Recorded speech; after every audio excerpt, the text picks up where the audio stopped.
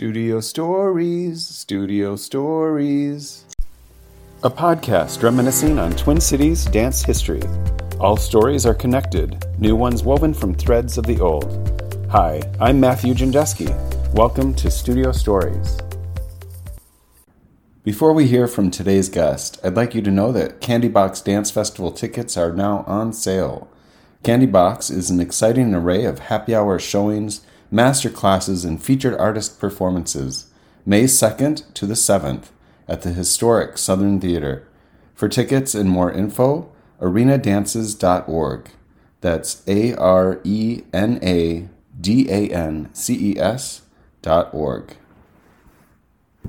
Today our guest for the Studio Stories special Candy Box edition is the featured artist Joni Smith. Here now as our first to be interviewed twice for Studio Stories, this time for Shapiro and Smith as featured artists in the 6th annual Candy Box Dance Festival. That was a mouthful. Welcome, Joni. Hi, Matthew. It's awesome to have you here. Wonderful and thankful for your history and our history together. My goodness. Oh my God. We can chat away all the time, I feel. But of course, the continued connections that we've had all these years is really special. I've so enjoyed performing you and Danny's work, and now to get to have you in our dance festival is quite a treat.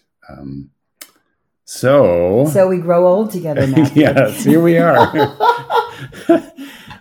People need to know they can learn a touch more about Shapiro and Smith dance history in our archives for Studio Stories. But today we are here to find out what you're doing for Candy Box this year, what you're sharing with us. Oh, yeah. Actually, I'm really excited about, we're doing two small things, and I'm really excited about For Doug and All. For Doug and All is a song written by my sister, Susie Tyrell, who's in Bruce Springsteen's band. She wrote the song. She's playing fiddle. She's singing. If you listen closely, you can hear Bruce Springsteen playing guitar on it. And it's this beautiful song that has come to mean, or come to stand for some female empowerment for us. It's a solo, actually, that Laura Selly Bertuccio and some other women have performed, oftentimes at shelters for women, victims of sexual and domestic abuse. And it's a very empowering solo. It starts with marching. So we thought, why not have 20 women march? So 20 women. Well, I hope so. That's so great. I hope so. We're trying to get a real broad spectrum of people, older women, younger women, so that it feels like a time when women have a lot to march about. The assault on reproductive rights, many things that are going on are just, I remember seeing at one of the Women's March that sign a woman my age held up saying, "I can't believe I'm still protesting this. After all those years, I'm still protesting this." Anyway, it's not so much a protest dance. It's more, it's a strong persona, but it's also in the middle of it. The words say, "It's a pleasure just to be here for one bright shining day." And it's very positive in that way too.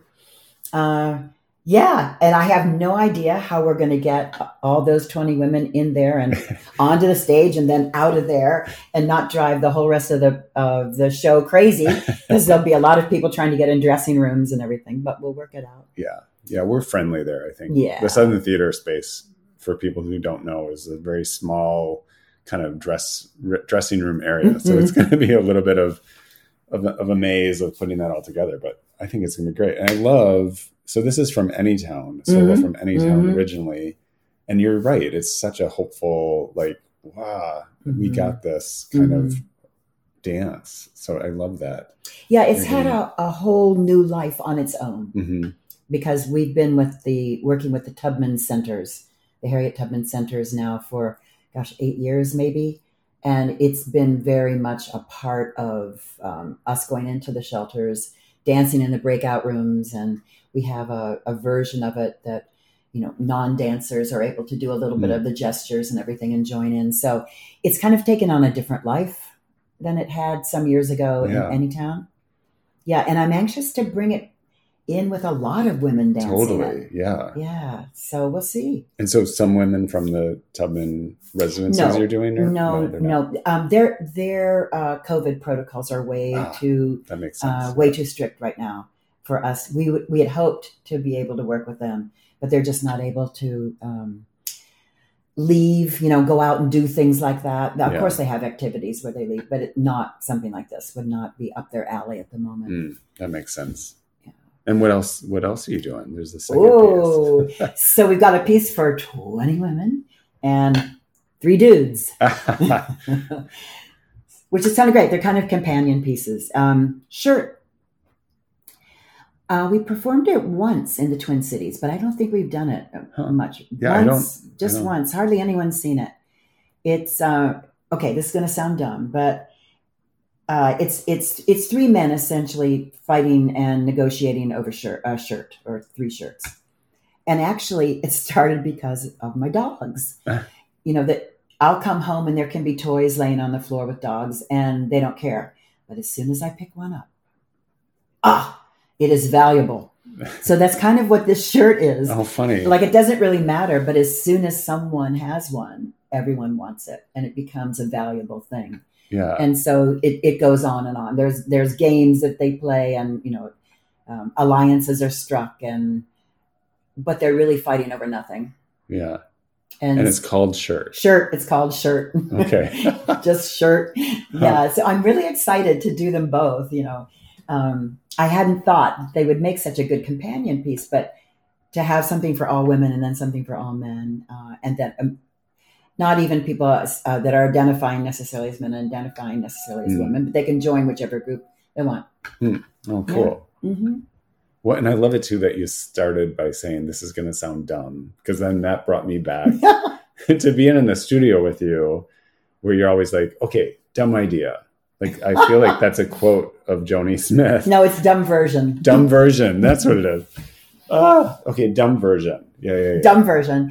I think dumb version happened because Danny and I, my husband, Danny Shapiro, who died, 15 years ago now, because we choreographed everything together. We had to be able to talk to each other about what we wanted to do without feeling like an idiot, or without feeling, like we needed to edit each other right away. So it was just easy to go, okay, dumb version, because then there was nothing at stake. Yeah, I love it. And I feel like I've definitely garnered that in my students rehearsal process. My students say it all the time. I mean, you have to have that, like, trust and honesty and the freedom to be like, let's try this. Yeah, because you just never know. Yeah, you never know. And sometimes it is dumb, but sometimes dumb leads you into something wonderful. Yeah. So you described the music for Doug and All. What is the music for Shirt? Silence. It is silence. Yes. Oh my gosh. I think it's the first piece I ever did in silence. Ever.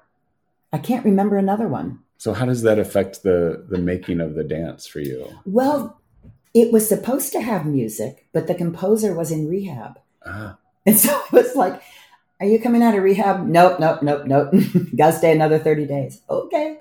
So there just was no composer. And suddenly we figured out that we could do that. So does that add to kind of the breath or voice or sound then, I would imagine, of things happening within the work? Yes, it does. Yeah. I'm trying to think of how. I mean, you hear them, sort of tussling. You hear the footfalls, you hear the breath, you hear, sometimes they'll mutter something under their breath to each other. So you hear all that, but I think it makes it very just real, just, they're like guys. Yeah. In fact, we did this piece with for Tubman out they have a large center out in Maplewood, and we went out there and performed it, and a little kid about 7 years old just joined in. I mean, completely joined in the performance, to the point where the 3 men that are in the piece handed him a shirt and he would run around with it. And it was crazy. I just emailed them about rehearsal, and I said, "Is anyone bringing a 7-year-old?" Yeah. It was really fascinating. I would love that. Yeah. Super fun. Yeah, it was great. Oh my gosh. Well, I have to ask, because you were originally slotted for Candy Box in 2020. Oh my goodness, right. And here we are. For obvious reasons, we had to postpone, and it worked out that this was better than the 2021 summer timeframe. Oh yeah. Can you describe a little bit of the challenges in making work right now in this climate, and having dancers not around anymore, or I know for me personally, I know a lot of dancers are leaving the field. So I just kind of, as a dance organization, maybe your perspective on that? Boy, I think you're so right. It was kind of traumatic at first because 3 dancers, one who had been with us maybe 18 years, and the other 2 like 14 and 15 years left, to go on and do other things. Replacing that is traumatic, is so hard because they understand you so well, and they're, I don't mean to compare them to paint, but they're such an important color in the palette. It's such an important way that they move, or even the way they look, the height, or the, just the particular style of their movement or something is so important. So that was pretty traumatic. But of course, as Hanya Holmes said in one of those old movies, For Pioneers, there are always children coming. So yes, there are always children coming. That's true. And of course, I'm like 4 times older than the children that are coming right now, which is what? How old are you? Yeah. Is it legal to take you out of the country? Anyway, but it's also wonderful then to have new company members and what that brings, the possibilities. I find that right now, making work, you just can't assume anything. We got completely ready for a tour to go to St. Cloud, and it was canceled a week before. The same thing happened to us in Duluth, way back in the beginning of COVID, like 4 days before. And right now, Black Label Movement was to open this week at the Coles. Yeah. And they had to postpone because of COVID. So it's, you make it, but you're not sure if you're actually going to show it now or a year and a half from now. Yeah, yeah. And then all the players change. And all the players change. And of course, you've paid for it 3 times. Yeah. You've organized it 3 times. You've marketed it 3 times.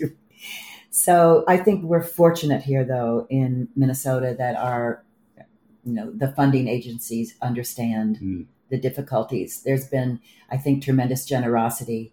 They've been very wonderful. For example, MSAB Arts Tour, about extending deadlines and extending them again and again, which we're very lucky. Yeah. Yeah.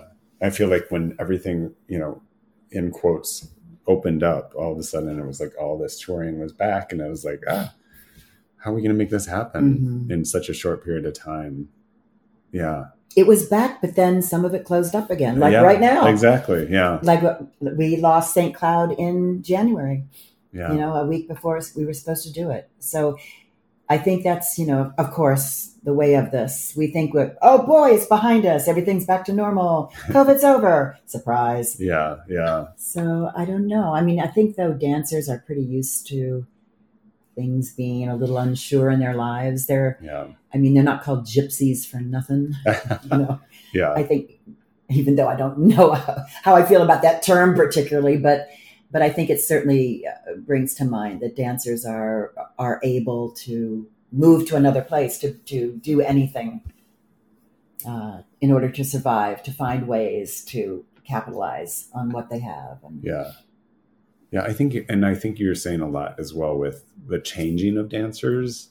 Like, it's always so heartbreaking to me. It becomes, it's like, oh, we had such a great rapport in the studio. And I know, like there's like that vulnerability that we share as artists making work, that like the change of cast. And then I always have to remember, oh yeah, there's this positive side of it, that this person is going to have a whole other perspective that's going to inspire you in a whole other way. Yeah. To keep that energy and memory of it. Like life happens. People need to, yeah, move on, do their things.